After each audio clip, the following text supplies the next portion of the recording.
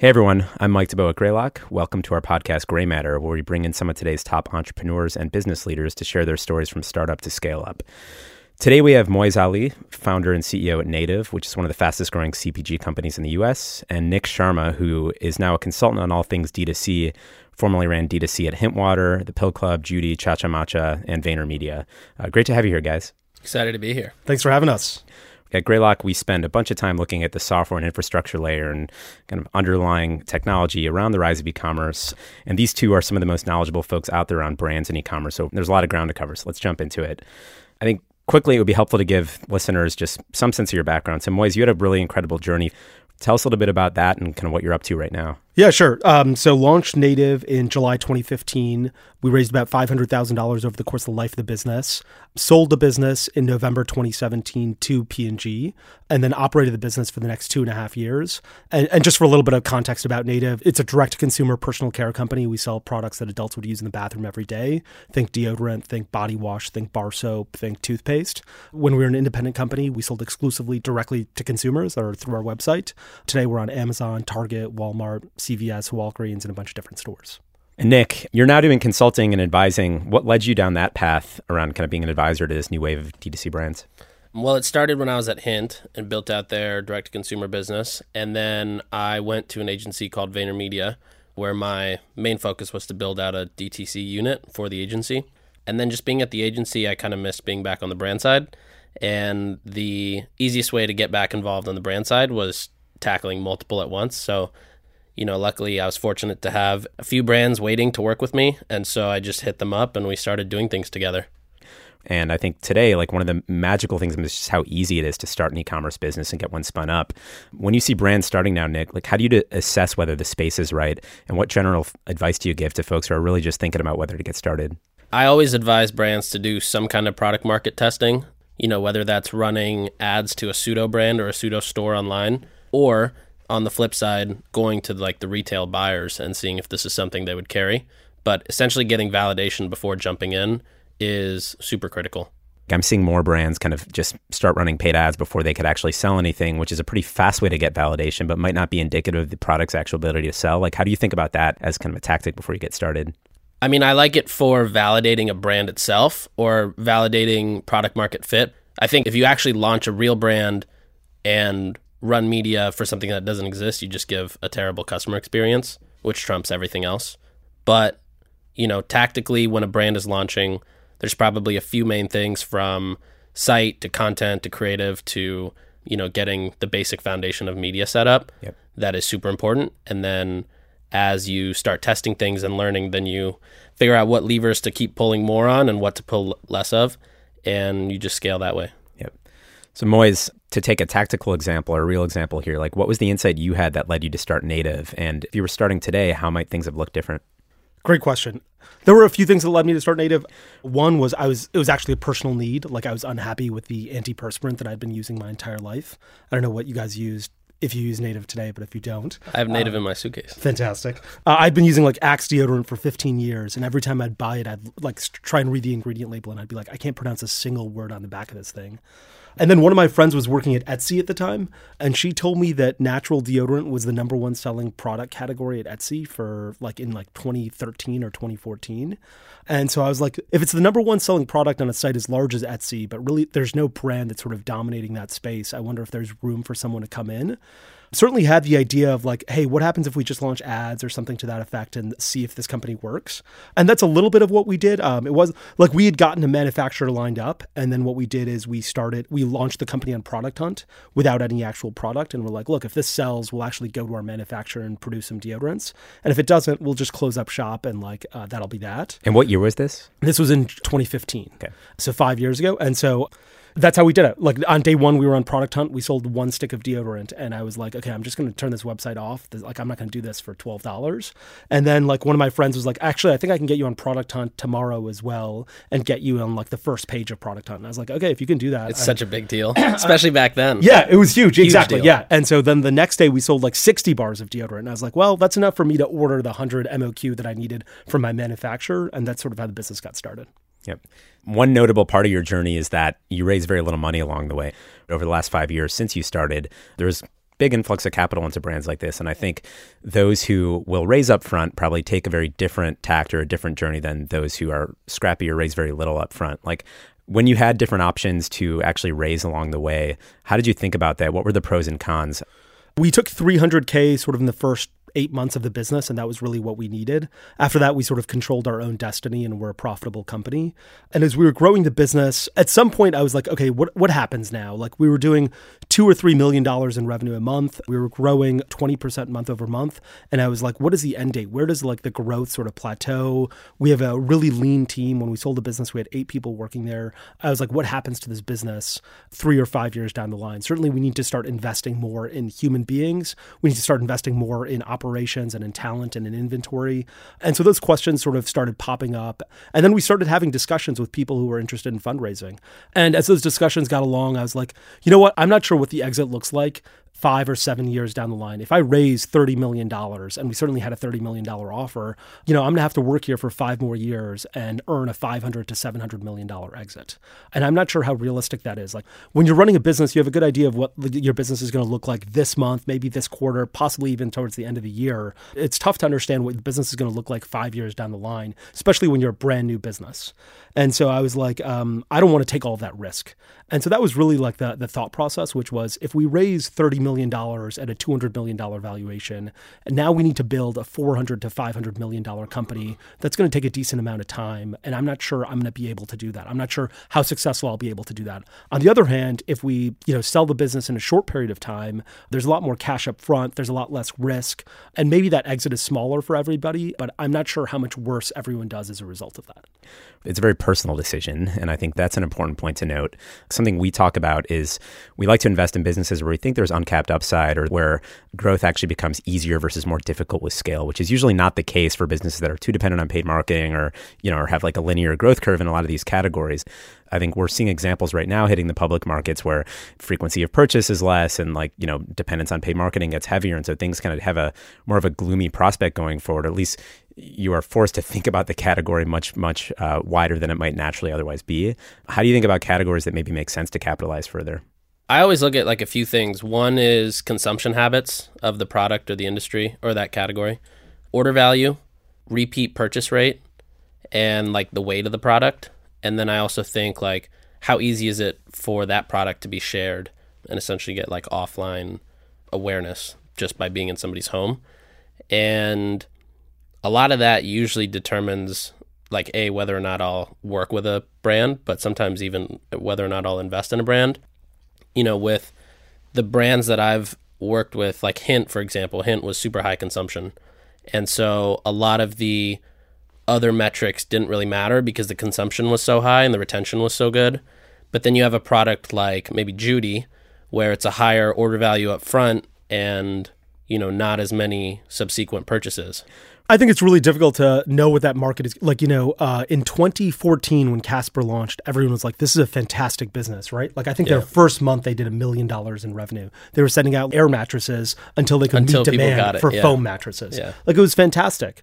And if I were looking at that business in 2014, I'd almost understand the amount of capital they raised. I'd say, you know what, this is an expensive product. You need to invest a lot in marketing, a lot in brand. You're going against 2 behemoths that have been in the space for, 75 years between Sealy and Serta. And you have this first mover advantage and you need to preserve it. And the way to do that is to build a big brand and to be the market leader in this type of, in sleep. And if you look at it today, the market values it for less than the money that they've raised. And so I think the market changes. And so it's really hard to control your own destiny if you're going to be reliant on that type of fundraising. Yeah, I think something that we're seeing right now that's interesting too is this rise in alternate sources of capital to actually go and raise debt to go and fund your marketing activity. So take Clearbank. Do you have brands that you're working with, or would you guys, if you're in those shoes, take some of that capital? If you're going to go down that route, raising less dilutive capital seems to make sense for many businesses. Like, how do you think about that? One of the brands I work with now that we just launched, we're using Clearbank, Shopify Capital, and Brex, all because the inventory is so expensive. So a lot of the initial capital that was raised went to inventory. And then the payback period for the paid is really great because the order value is so high. So we're able to efficiently use services like Clearbank and Brex. But I recommend it all the time, especially if the payback period is there. But if you're just spending money on marketing to hit For example, if your order value is $30 and your customer acquisition cost is $100 and you're using Clearbank or Brex, you're just never going to make it back.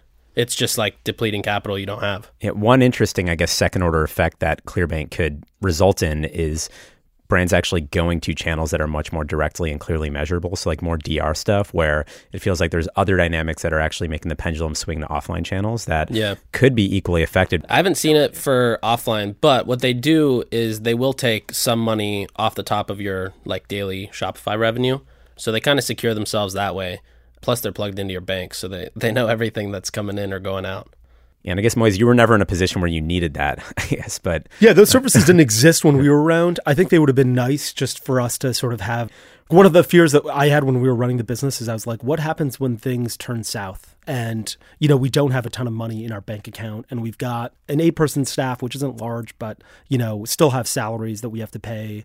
And we only have 8 people, but our contract manufacturer has 150 people working to make our product. And so like, how do we maintain this growth and how do we maintain our ability to sort of make ends meet with all of these like responsibilities? And it would have been nice if there were a Clearbank back in 2015 or 2016. And I see why people take advantage of it today. I think ultimately they're fantastic services if you want to avoid like having a lot of people on your cap table. But fundamentally, they don't change the nature of the game where you have to build a sound business. You cannot have negative gross margins. You cannot be losing $200 a mattress if you want to have a business that has a decent enterprise value. So maybe we could spend some time around the moment where you had decided that it was actually right to sell the company to P&G. So you were, you know, it was probably an option. You were profitable at the time. You had this offer for, I think it ended up selling for close to $100 million. Nice cash, not stock, right? Like that's cash. Yeah, that's right. How did you, like what was going through your head at that time? How did you know the time was right? Like what were the signals there? Yeah, I think the signals were a fewfold. One, I always tell people, and you mentioned this earlier, that it's a really personal decision. Like if I was a billionaire, if I was Jeff Bezos' son, I would not have sold at the time that I did. I wouldn't have needed the cash. And so I think it's a really personal decision as to when you do that. And people will ask me like, you know, how much salary should I be taking? And I'm like, it entirely depends on your personal financial situation when you're working at a startup. So for me, it was a few things. It was the personal decision of like, what exit is going to be meaningful enough for me to, you know, not have to worry about finances any longer. But it was also like the future of the company where I was like, there's 8 people working here. At some point, I'm going to have to take the eye off of growth and focus on building an infrastructure within the company. We had 1 person running operations. We had 5 people in customer service. Like we needed more people basically everywhere. And I was like, if I stop focusing on revenue growth and start focusing on hiring a team, the revenue growth will plateau or sort of flatten out for a little bit. And then it's going to take a lot of resources and time to sort of get that momentum back. And I'm not even sure I'm going to be able to do that. And as a result, I think like it might be a better time to sell now than it would be 12 months from now. Yeah. I think that was the other thing going through my head. And then and then finally I was like, look, growth is phenomenal right now. In January 2016, I think we did like $50,000 in revenue. By November 2016, we did $1 million in revenue. By November 2017, we were 3 or 4x that amount. And so I was like, when does this growth plateau? And like, there's a lot of sizzle here. You know, we had sold 1 product in 1 category. We'd only sold deodorant. We'd only sold it through our own website. You know, there was a lot of other things that we could do. We could sell deodorant at Target. We could sell it at Walmart. We could sell body wash and toothpaste. We had all these plans. And I was like, look, these are great plans, but I might not be the right person to execute all of these. And it might be a lot easier or better for this company if we were part of a much larger organization. So at the time you sold, you were 100% D2C still? We were 100% D2C, yeah. Yep. Which is changing nowadays. You see companies getting in a channel much earlier into wholesale. I think one dynamic you didn't talk about is the likelihood of the company to be like wildly successful under the umbrella of P&G versus standalone. Like, how do you think about that?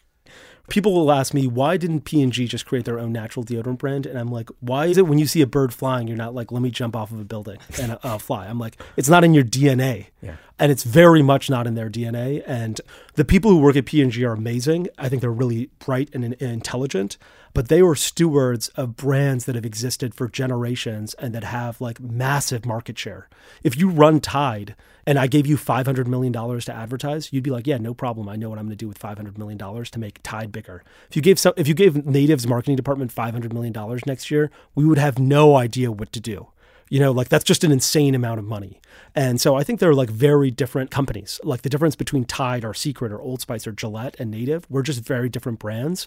And so I didn't expect nor did I see the synergies that I think a lot of other people might have expected, where you're like, great, we're going to have all these marketing synergies and we're going to have all these communication synergies. We operated rather independently compared to other brands. So this brings us into the topic of marketing. And I think looking at the evolution of performance marketing the years since then has been fascinating to watch and also a little bit scary in some areas. Nick, you've talked a lot about the importance of building community early on and helping brands find ways to actually mitigate dependence on paid. Talk a little bit more about that, and specifically for brands who are getting started that haven't yet kind of generated any flywheel, like what do you advise them to do if not go and spend it on Facebook ads? Well, I think the biggest shift is like back when Moy started versus today, the price of paid is much more expensive. Yep. And so paid has to be used, and it just has to be adjusted in a different way. Like back then you could probably launch solely on paid, whereas today paid simply just has to be an extension of what's created organically, whether that's through community that you build, which I think is also kind of a pretty vague word, but but whether it's community or like the buzz of the press, your initial customers, your testimonials, your reviews, your there's a baby company in New York called Lalo, and one thing they push heavily is like a recording of a mom who called in and is just so thankful for her purchase. But paid is just a tool, right? It's just an extension of what you build or what you create. Yeah, I mean, I've always talked about it as an accelerant versus a crutch. Yeah. And I think Stitch Fix in the early days, we really didn't do much of that at all. I mean, we also had the constraint of profitability early on, fundraising difficulties and all of that. And we were holding inventory. So we had to be pretty disciplined with actually not under acquiring users. I guess in that time, we were much more dependent on just focusing on the right demographic that generated word of mouth, but also some like early influencer stuff before that channel became saturated. So right. I'll also say like a lot of people who say paid isn't the right way to grow a business are people who are usually bad at paid. I agree with that partially. I do think if you take the extreme example of that, I don't think that being great at paid is a sustainable differentiator. Like at scale, all these channels converge to like market efficiency. At the same time, like you could only do so much when it comes to like media rates in these channels. So where we found the ability to move the needle was actually focusing on downstream user quality versus trying to optimize for CAC. But still, it's kind of like the laws of gravity kick in at scale. So I guess if you go back to the very beginning going back to that, like paid as an accelerant versus a crutch for companies that have nothing to accelerate yet, like how else do you get started, Sure. And this is where maybe getting into physical retail or like offline channels could help. But what are you seeing kind of there at the most formative stages right now? I definitely see what you mentioned, which is a lot of brands starting or thinking about omni-channel or a multi-channel marketing approach before launching. So very few people are reliant on Facebook and only Facebook right out of the gate and, 24 months down the line. Like people will have experimented with other social media platforms. They'll have experimented with going into brick and mortar stores. They'll experiment with pop-up shops or working with another company that does pop-up shops or doing some sort of drops. I think the day where you are a Facebook brand only may be over. I say that, but when I say that, I think of 3 brands in my head right now that are Facebook brand only brands that are doing incredibly well and generating a ton of EBITDA. And so it's still possible. I think it is much more difficult today than it was in 2015. One of the things that you mentioned, Mike, was you said, rather than focusing on CAC, you decided to focus on downstream quality. Does that mean like LTV and how do you retain the best customers? Is that what you mean by that? Yeah. I don't like the term LTV in a lot of these cases. At Stitch Fix, I remember the first board meeting I went into it when I had started there. I was kind of going and presenting our paid acquisition strategy. And we had Bill Gurley on the board there. And he had written this article like the dangerous seduction of the LTV formula. Yeah. Basically is if you take too long of a time horizon, like it might not actually pan out. And running your marketing just based on math versus actual substance could be a dangerous path.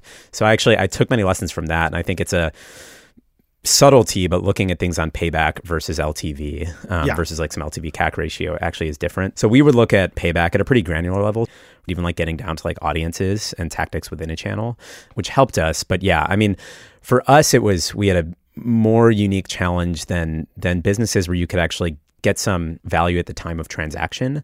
It took us a little while because like you would order your fix, you would get it 3 weeks later, and then we would know what you kept in return. Like, a week after that. And so it took us a while to actually get that signal back to our channels. So we had to do a bunch of predictive modeling up front on like what was someone's likelihood to actually be a good quality customer. But yes, I mean, the long and short of it was optimizing for payback and trying to have control on acquiring the right types of clients as a function of what merch we had on hand at any given point in time was really the sophistication that we got into that moved the needle. So you were acquiring customers based on what inventory you had in the warehouse at the time? That was the goal. I think we were trying to move that way. That's great. I feel like that brings me back to the days at Hint. We used to always have fights between marketing and operations for the same reason. It's because you're trying to push one thing and operations tells you, oh, we can't push that. We don't even have product. You have to push this instead. Totally. And I think this gets at the point that for us, like, I think we were ready to go public even a little bit before we did, and that we always invested in predictability. Like I mentioned up front, like out of necessity, like we didn't have enough capital to just be like wasting on this stuff. And so we invested in this demand forecasting team or demand algorithms team, basically predicting fixed volume, like by client type at a pretty granular level, months ahead. And it was absorbing information on like our marketing plans, seasonality, et cetera. But there were like basically 5 dedicated data scientists that were just working on this product over time. And that was central to all of our financial forecasting. It was basically like somewhat of a media mix model that we could use for like measurement and stuff. But that was so core to like the central brain of how the company operated that actually like predictability comes at an expense. It meant that we weren't doing like, the types of crazy growth experiments that might, actually cause us to have inventory issues. Yeah. But I think that kind of discipline in running a company and also running a marketing program ultimately helped us. How few e-commerce companies get to that level? The scale of Stitch Fix was a completely different scale than Native. I mean, Native is a 9-figure-a-year business. Like, it's not an insignificant business any longer, but like our marketing was very like brute force. It was like, here's an ad, give us money, we need it right now. And like, give us everything you've got, Yep. But like, it never got to that next scale, or at least it didn't get there when I was there, of like, okay, how do we figure out predictive analytics around this? We're like, if we hired 5 data scientists, what would they do at Native? Well, I think also the biggest difference is the number of SKUs. Yeah, I'm sure. You had more variance than on one product, and Duboe had like, I don't know, thousands. Yeah, thousands. But still, it's a very different like level of understanding e-commerce when you're at Stitch Fix than at Native. Well, I think it gets at a point in like what is the actual DNA of the company, and I think like for us, our core product was a styling algorithm, and that was what we built early on, and then that kind of trickled into other functions of the company, like demand planning, like marketing, like product. Building our own styles and building our own merch. Whereas I think a lot of brands getting started, like the core competency is and probably should be brand. Yeah. I mean, our budget was sizable. Like there would have been a point in time where having kind of that type of analytical rigor and data scientists around marketing would have been overkill, right? I think some of the more interesting applications actually in areas where you can find an edge are applying that to channels and areas that are actually like more difficult to measure. So we talked about TV before this. Yeah. Applying like rigorous incrementality testing and like performance measurement to buying offline media is actually like most people aren't doing that. It's probably more common now than it was, when I was at Stitch Fix, but that actually is a way to get edge. And so we tried, that was kind of one framework in how we think about applying data science to marketing. We actually did that when we were trying to drive people into Target, where we ran like ads in locations around a Target and then measured lift, like incrementality at the Target. We had low budgets where we inundated areas around a Target where we're like, okay, you're in a zip code around a Target. Let's run specific ads to specific people around this area at a very high frequency and monitor lift at that Target. And then like a Target that looks like that Target where, would be a holdout where we'd be like, okay, great. This is a Target in a very similar location or like zip code where there are no ads. Let's see what the incrementality is to the Target where we're running ads. I'd say our budget was probably maybe $1,000 a week, maybe less than that. Wow. But like for very few stores and then with very high frequency. Yeah. It was incredibly effective for Target. Like it brought us, when we launched there, we were probably doing like 200, 300K a week. It really got us to the next level. Wow. We were talking a little bit before this on kind of emergent channels and SMS being one of them. Nick, and with some of your brands, you're leaning into that pretty heavily. Like, what are your thoughts on that space and how that's evolving? I mean, I love SMS, especially because it gets to everybody, whether you have a flip phone or an iPhone. That's like my big thing. Also, I think your phone number is like a bank account. Your email is like a credit card number where one changes and the other doesn't. I personally love SMS, but it has to be used very carefully. There's a whole art of copywriting that comes with SMS, and you learn very quickly if you're bad at it because everybody unsubscribes. There's a lot of companies that use it for the purpose of selling things, which is not necessarily the best case in my opinion for SMS. I think SMS, like paid, is another tool you use in your arsenal, really to A, build brand, and B, like bring value to the customer. So for Judy, we use SMS in a couple ways. There's the standard flows of you come to our site, you put where you live, and we will send you like a vulnerability guide depending on where you live. And then there are the ancillary purposes of text, which is if you live in San Diego and there's a fire breaking out near you, you'll be the first to know through Judy's SMS. It's really like any other marketing tactic, right? Like, how do you get that conversion? You bring value in some form or another. And in Judy's case, we use value in the form of like emergency alerts or tips and tricks around safety. In other brands, you know, like Pill Club, for example, SMS is used as a concierge service. So instead of having to log into a HIPAA compliant portal and deal with all the bumps that may come in with doing that, you can do it right on your phone with SMS and talk to a doctor. So one thing on SMS is it feels like the channel is early right now. And so the engagement rates, open rates that you're seeing relative to a channel like email are just, they look really attractive right now, right? But as everyone starts using it, as kind of, you know, it becomes more prevalent to use SMS marketing, it feels like that's going to follow the law of shitty click-throughs just like any other channel. And so how should brands think about that? Is it inevitable? It's definitely inevitable. It's going to happen. I think it's just down to like how smart are you? I mean, email is a great example. Like Morning Brew or The Hustle, for example, have insane open rates because their content's really good. And I think that similar thesis applies to any other channel. If you have good stuff there, people are going to open it and want to read it. But if you're just like Brooklinen, for example, will blast you on like a Sunday night saying, we're almost running out of our last color. Buy it now. Here's 20% off. And the next morning, hey, we just launched a new series of colors. Come buy it. So there's ways. I mean, yeah, you have to invest in, you have to think brand first, and I think experience first rather than revenue first. Yep. I think it's less inevitable that open rates become shitty on SMS versus email just because people are more protective of their SMS, right? Like if you start SMSing me every day and, you know, I bought from a brand that did that, I unsubscribed within the first 5 days. If you shoot me an email every day for the first like week after I purchased from something, it's probably going into the promotions tab in my Gmail folder and I'm never looking at it anyway. And so you might still be able to continue to do that. But on SMS, I'm a lot more, you know, concerned about like the frequency with which you hit me. You know, you mentioned, Mike, that you guys had switched, you were like doing influencers and you sort of switched after that became really saturated. I think these are the days where like SMS isn't saturated. And so a lot of people will pour time and resources into it to try and figure it out. Some brands will, a lot of brands won't. And just like any other marketing channel or marketing idea, once it becomes really efficient, people sort of move on and try and find the next thing to find an advantage. But right now, I think SMS may be more it's probably more powerful than any brand is giving it credit for. But Moise, if you were starting native today, or if you were kind of still in the shoes of running it, like what marketing channel will you be investing in now that you were not back then? Probably podcasts. If I were starting native again today, I would, again, like Facebook was our primary channel of customer acquisition. Facebook would still be my number one channel of acquisition. But like, you know, today we spend on, you know, Facebook and Pinterest and Google Display and Google Shopping and podcasts and television and direct mail. And podcasts are fantastic because one, they have really long shelf lives. Like you will benefit from podcasts over a really long period of time. And two, there's still a lot of inefficiencies in podcasts. Like it's not like, you know, you got to find the right person targeting the right audience, get the right sort of messaging out there. Got to make sure that the host talks about it and there's not some third party ad over there, but it can be really effective. And once we figured out what we were doing, it was really effective for native. Yeah, we noticed that at Stitch Fix too. I mean, we were relatively early to start investing in that channel. And I think we would basically give the host like a fix and let them kind of experience the service and then just lightly script it, but ask them to talk about it. And that definitely worked best because they knew it was going to convert best for their audience or what was most authentic.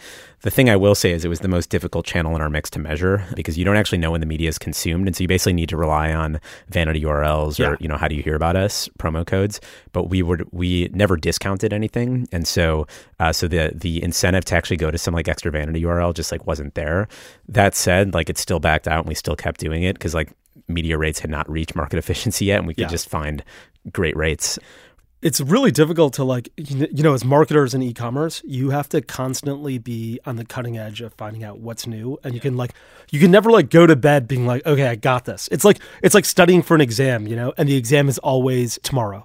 where you're like, I got to study tonight for the exam tomorrow, and then there's another one tomorrow because you're like, what happened today? What's new? What are other people doing? Where should I be investing time and resources? Yeah. But like, you have to be worried about market events that have no relevance to your business and somehow still affect your advertising or your business. And that's hard to do. I remember like the week that Donald Trump got elected in 2016, our Facebook ads were terrible. And I was like, what happened? I was like, I'm not sure what's happening with our business. I was like, I think it might be over. Like, is our website up? Is it not working? Like, we're getting some orders, but like it's, the scale dropped 30-40% overnight. And like, it just took a week for sort of the Donald Trump is now going to be president of the United States news to percolate and for everyone to accept it before our ads sort of started resuming and got back to a normal spot. Yeah, I mean, even with Judy being so relevant right now, we went to launch with this whole plan. We had a huge influencer seating with everyone from Chrissy Teigen to Kim Kardashian. And then all of a sudden the coronavirus hits, and now we're not spending anything on Facebook. We're only investing in things like Google, where we're just trying to capture intent. Yeah. But it's like, market events will completely shift your strategy. And now it's, okay, how do we take this and whether we capitalize on trying to find new channels while this is going on, or, we don't know when we're going to relaunch paid on any other channels just because of, things that are going on in the world. I think some of it is just this focus on direct measurement, direct attribution. You tend to associate one customer with one channel, which is why we actually started to take a step back from that and actually look more globally at incrementality testing. And we never got deep into kind of multi-touch attribution, but really just the question of like, which channel did you acquire this customer from? Like typically that's a short-sighted way to look at things. And as much as we could, we tried to move away from that. There was a really cool story that our CFO at Hint told me, which was, or not a story, but just a way to think about attribution, which was if you, like for me, for example, I just flew from New York, got here, checked into the hotel, came to the podcast room. And if you asked me how I got here, I'd say I took an Uber. But we're forgetting the flight, the Uber from my apartment to the airport, everything in between. And that's attribution. It's like you don't necessarily get the right answer all the time. Yeah. And it's hard to get it. Well, that's a great example. So one of the areas I wanted to hit on with you guys is this kind of proliferation of third-party apps and tools that kind of abstract away a lot of the complexity of running an e-commerce operation. I mean, it's watching the rise of Shopify over the last handful of years has been incredible, not just Shopify itself, but also this kind of whole ecosystem of third-party apps. I'm curious, if you were starting a brand from scratch, like roughly what would your stack look like? I would not be on Shopify. I would be on WooCommerce, which is crazy. Really? Yes. Why? There's just so much more control over an open source system. Like when we switched from Woo to Shopify, we had to, we obviously had to use like Shopify's sort of checkout plugin and all like it's just less efficient than WooCommerce. Like we were able to customize it in a way that made ours really efficient. So for instance, one of the things that we did is we'd ask for zip code first. We're like, type in your zip code, we'll populate your state and city. And like, that blows my mind that that's not a standard. How is that? How is everyone not doing that? Yeah. Like when you try and type in your credit card, like, we populate a number field, and same thing with an expiration or CVC, and like not everybody does that. And that customization is really important. And so are things like promo codes. Like when we remove the ability to have a promo code from the cart page and only put it on the checkout page, which is what Shopify has, our conversion rates go down materially. I don't understand why those things are not better on like what is basically the standard platform that everyone uses for e-commerce. And to be clear, I'm a Shopify shareholder. And like, I believe that a lot of people will adopt it, and I believe in the business model. I think there are a lot of market inefficiencies. And when you're running a large business, like our business was large, we were spending a lot on marketing, and our AOV was incredibly low. Like we had a $20 AOV. And so in order to build a successful business, we could not leave those dollars on the table. And so Native was built on WooCommerce. I think I'd build another business on WooCommerce. You have to use Klaviyo for emails. We used PostScript for text messages, which I really liked and I thought was really intuitive. We used Talkable for like refer a friend programs, which was good, but not great, but it was like simple, I guess. I think there are a lot of things that we did that we wouldn't use anymore, like Facebook Messenger bots. We were trying, like everyone was sort of investing in those, I don't know, 2 years ago. And today everyone's like, no, it's like spam. No one talks about them, right? Yeah. We talked about cart kind of functionality, so back end Shopify, et cetera. But if you think about front end, there's a question of, do you use a third party page builder, or you develop, yourself with your engineers? Well, my thesis on that has always been build a site that looks sick and is true to the brand. But then for acquisition purposes, you build literally a clone site or just a series of landing pages where you drive the traffic. I think a lot of brands that if you build a very direct response homepage, it's not the most inviting page. But if you build a sick homepage, and then those are for the people that come organically. Use landing pages for everything else. What should it cost to build a site? Well, it depends, right? If you're going like, some of the sites I've built recently are fully custom designed and fully custom developed, and they have a lot of integrations on the back end. So, those sites are anywhere from usually 80 to 100K. I've seen sites been built for, 15K. I've also worked on a site that was 160K. Okay. And what was the 15K one?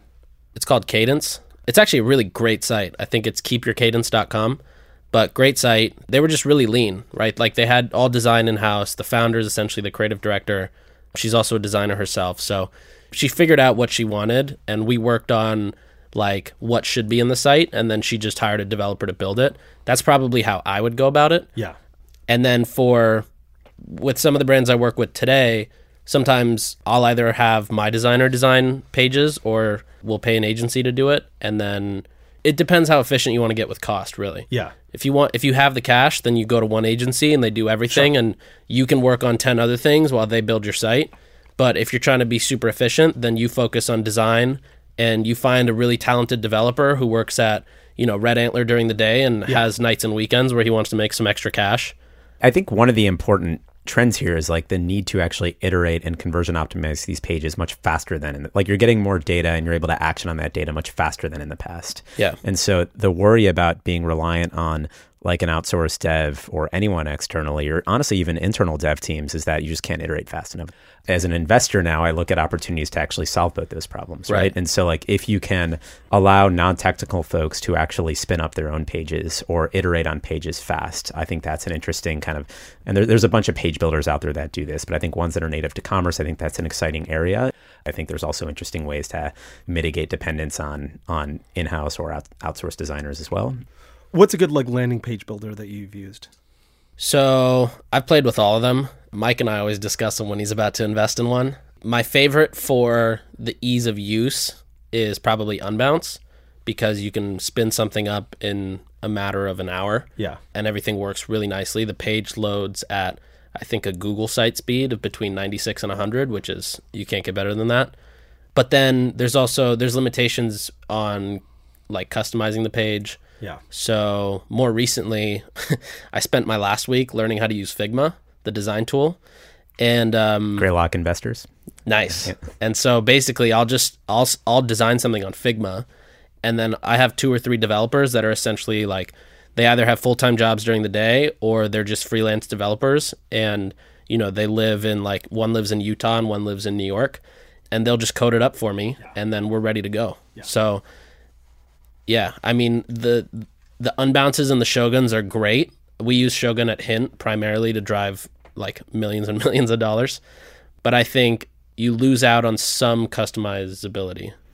Yeah, I think all of them are moving towards like deeper customization. And I think I know the Shogun team is great. There's Builder.io is an earlier one that is really more oriented around like better importing pages. So you could actually start editing pages that you had previously developed on one platform. If you're replatforming, you could just edit that page on the fly. They're also more geared around progressive web apps. And so there's, I think it's an exciting space right now. And I think it's bigger than might initially meet the eye. Yeah. How about getting down the stack? So on to take fulfillment, for instance, like that's another area that there's just a wealth of options. If you think about, tech-enabled 3PLs, also Shopify has their own version of that right now. How should brands be thinking about this if they're just getting into the game of, third-party fulfillment? I'll tell you what we did, and which turned out to be fantastic for us. At the beginning, one, I was doing all the fulfillment early on. Then we found a 3PL that was like in Oakland, so very close to where our headquarters were. And what was great is we could drive out there if there was an issue, or if we were launching a new product, or if we were trying out a new box.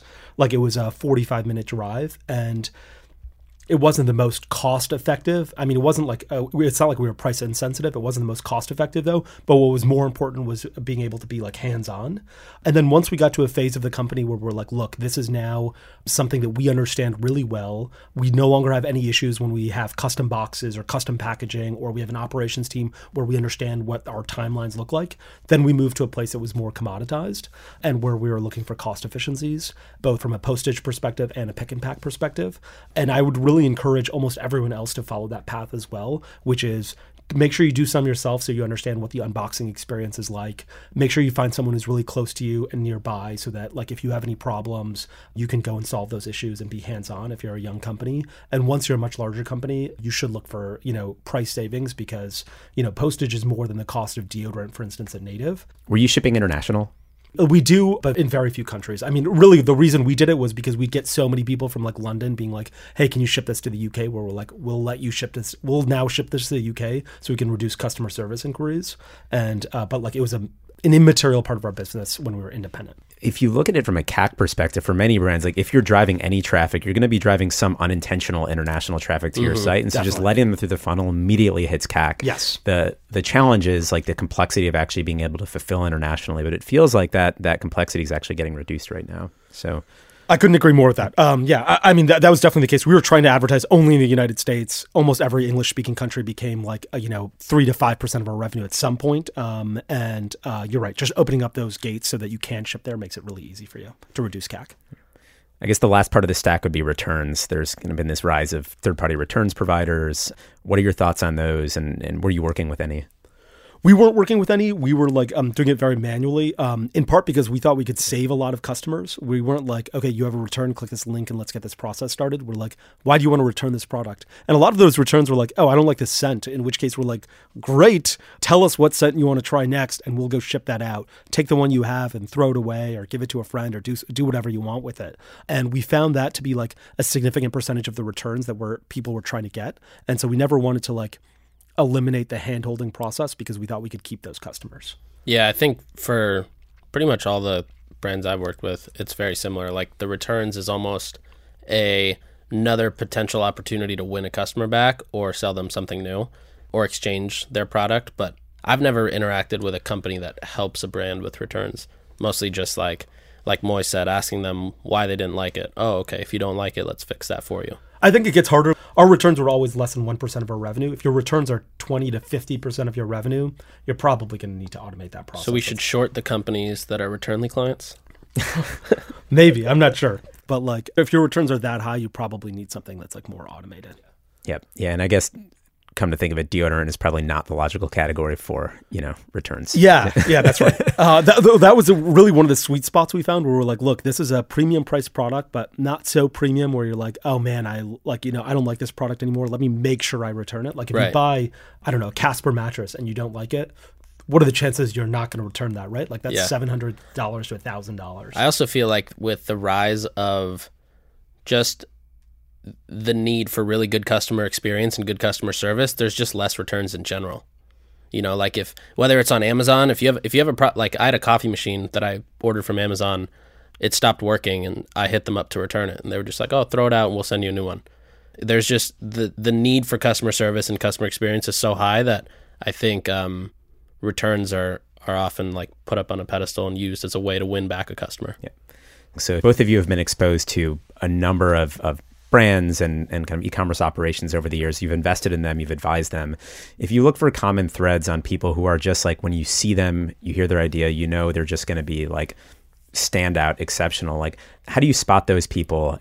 For me, I think there's two things I always look at when I invest in a company. One is like, if worse comes to worse, could I jump in and potentially save it? The second is, how does the founder think and how do they see the vision of the company being put out? But I think in general, it's the founders that tend to win the most are the ones who are really obsessed with their current brand or their current business, not necessarily ones that are building something today with the mindset of where it's going to be in 5 years. Like we were mentioning earlier about the holding companies that are being built in D2C. Yeah, the ones who are obsessed with today's business, today's brand, today's customers, today's customer tickets even, those are the ones that I think are the ones that tend to win more.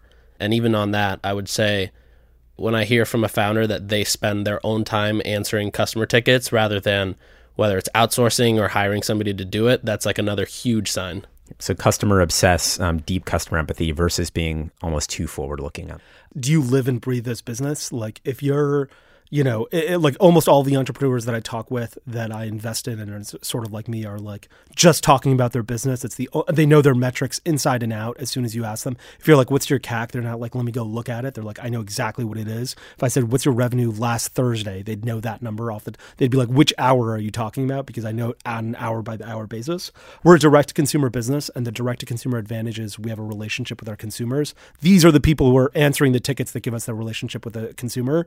Like, let's listen to what they have to say. What are the problems that they're seeing? How can we make our product better?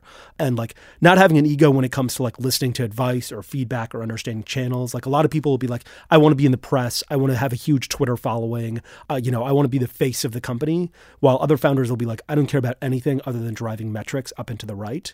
And like those founders that don't have those egos and are willing to get their hands really dirty tend to be more successful, in my opinion.